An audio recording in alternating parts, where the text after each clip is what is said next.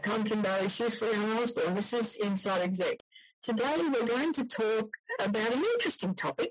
It's one that it's hard to get your head around and put into some sort of order, but it's about managing enthusiasm for a project and project roles before roles in that project are allocated. So you're in the position of being the team leader, the project leader, and you have a number of roles that you have to spread across all sorts of different areas of your organisation. You need to have, politically, you need to have the coverage of all of those roles, and it would benefit the team in terms of its dynamic to have those representations happen. You've got someone that is working with you at the moment who you have decided will not be in that team for a range of reasons, mostly that the skills are not there to be part of that team.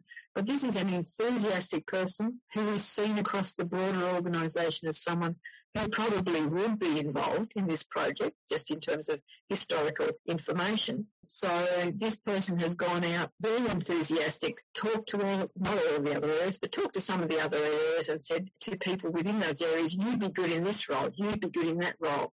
Now you have a situation where the enthusiasm for the project itself is being spread, but the roles are not being managed as yet the way that you had determined as the leader that they should be involved, and the communication is happening outside of your communication scheme. So the management of that situation, you've got someone who's enthusiastic, who's obviously promoting the project and thinking about people who would be good to be involved in the project, but is not part of the planning for the management of that project as yet, if at all.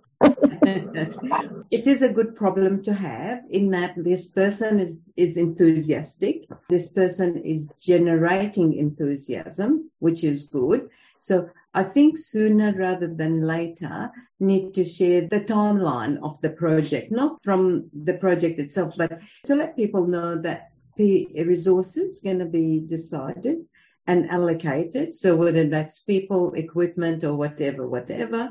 But in relation to people, that's going to happen at a certain time. So they know the decision hasn't been made. You could say things like, I'm delighted that so far we've been hearing lots and lots of enthusiasm and people want to put their hand up. We need to do a couple of things. Of course, we want anybody who is interested to absolutely let us know and how to let us know. Also, what we have to have a criteria, and the criteria would say that the representation from the areas representation, but also experience and expertise taken into account and specialized skills and all of that. So there's a number of criteria to pick people, but hopefully we will be able to have that. And anyone else that cannot get the first round might be able to be a backup or work with or shadow the person who is doing it.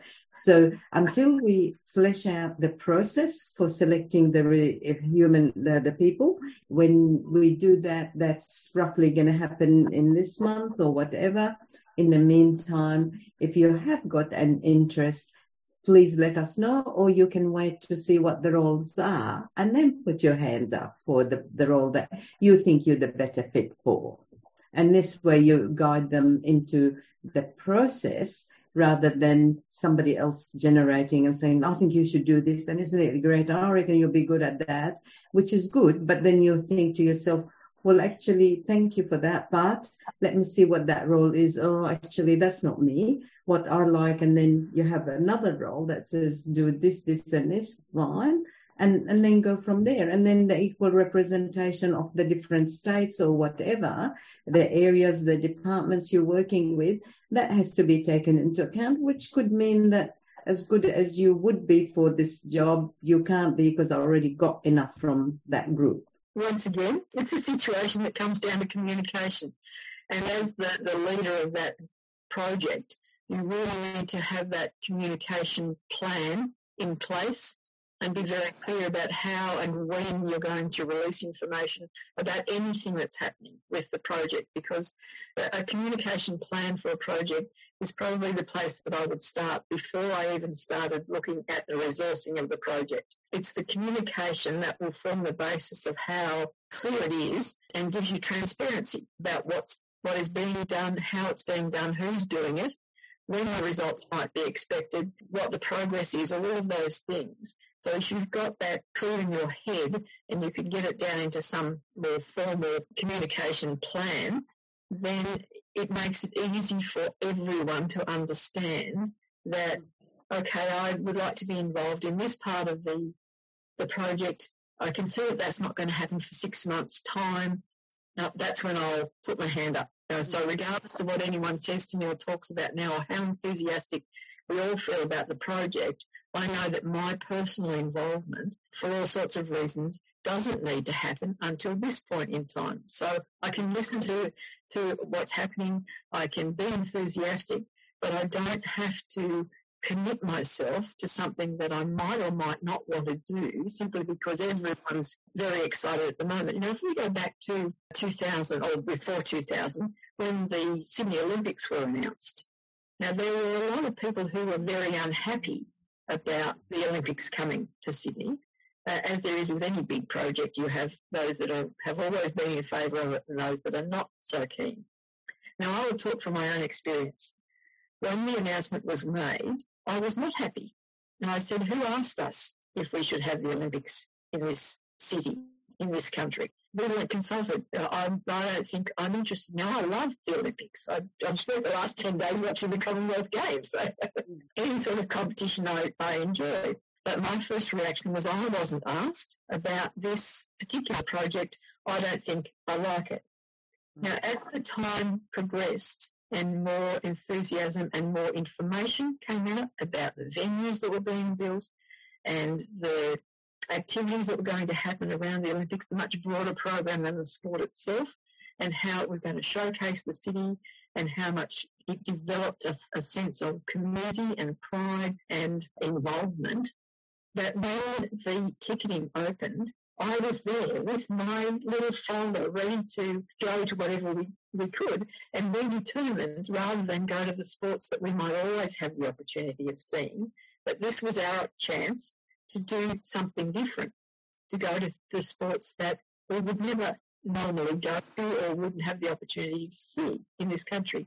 And we had the most amazing time going to things like the fencing that I had never seen live before, and just other activities that were real eye-openers for me in terms of the venues and the people who were passionate about those sports. We went out of Sydney to Penrith to the whitewater rafting. Now, I'd seen it on TV, but just the skill and the effort involved in the sport itself, the wonderful supporters that were all around us. We got to interact with all of the volunteers. Now, how would we have known when that announcement was made how important the volunteer role was going to become? And we can look at it 23 years later and say some of those people who were volunteers then have made that their passion to volunteer at any international event for anything that comes to this country, because it gives them an opportunity that they would never have considered before. So when we go back to what we were talking about and think about, here you are leading this project, you've got people who might want to be involved, people who think at the beginning of the project they don't want to be involved. The more you communicate what you're doing, the more opportunity they have to think, oh, well, maybe. And you have then the opportunity to build this groundswell of people who are as enthusiastic as this first person who has talked about it, but just a little bit too early in the piece. So for me, the communication plan and the enthusiasm can be maintained when that communication plan is in place and you stick to it and you keep it relevant and measured, and people know how and where they're going to get that information and that communication. And it also stops the rumours. It also stops the Chinese whispers. It stops the misinformation from happening, because the general audience know that all through this process, the right communication, the factual communication has come out at these points, so I know where to go to get the right information. There isn't the Facebook misinformation campaign. There isn't anything else happening because you know where to go to get the right information. Straight a bit off topic, I know, but anyway. You mentioned the communication word, so I just have to keep going with it. It's good also because what you're doing is you're saying that sometimes if it's the pre-project enthusiasm, we're talking about during, but you're also talking about things will happen that you weren't expecting. So new tasks will come out. Everything I saw and that didn't think I could do or want to do. But then as the project progresses, there is new things and you need other people. And that might be an opportunity and a better fit. The other one is that, yes, when there is an exciting project, new or glamorous headline type of project, everybody wants to be associated with, but not everybody has the time. And they might put their hand up, but they have no availability. So again, it is a very balancing act. There are positions like the volunteer example, which is super important, very satisfying, but it's not exactly at the building of the project. It is part of it and part of the management when it's launched. There are positions where you'll be involved in the project post-project completion because it's finished and then there's a whole lot of information. Somebody might like to know how it went, what the analysis, what we learned, what we didn't learn, stuff like that. And because of that, that might be a better fit for someone. So, we could probably use everyone who wants to be used, but it's the how. And it's also about that transparency of information.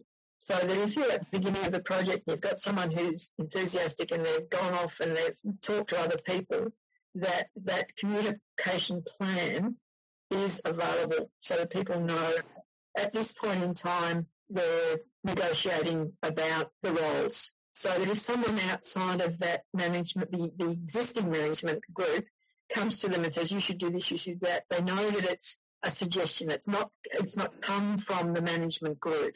It's just a suggestion to think about it because this is where we are in the planning at this point in time, because everyone knows that unless you are hearing from the management group, then everything else is just a discussion. It's just a suggestion. It's not an official or semi-official suggestion or request. And so you might have something like a site you go to get the latest updates. So where we at, look at what I missed last time and where we're at now and any updates.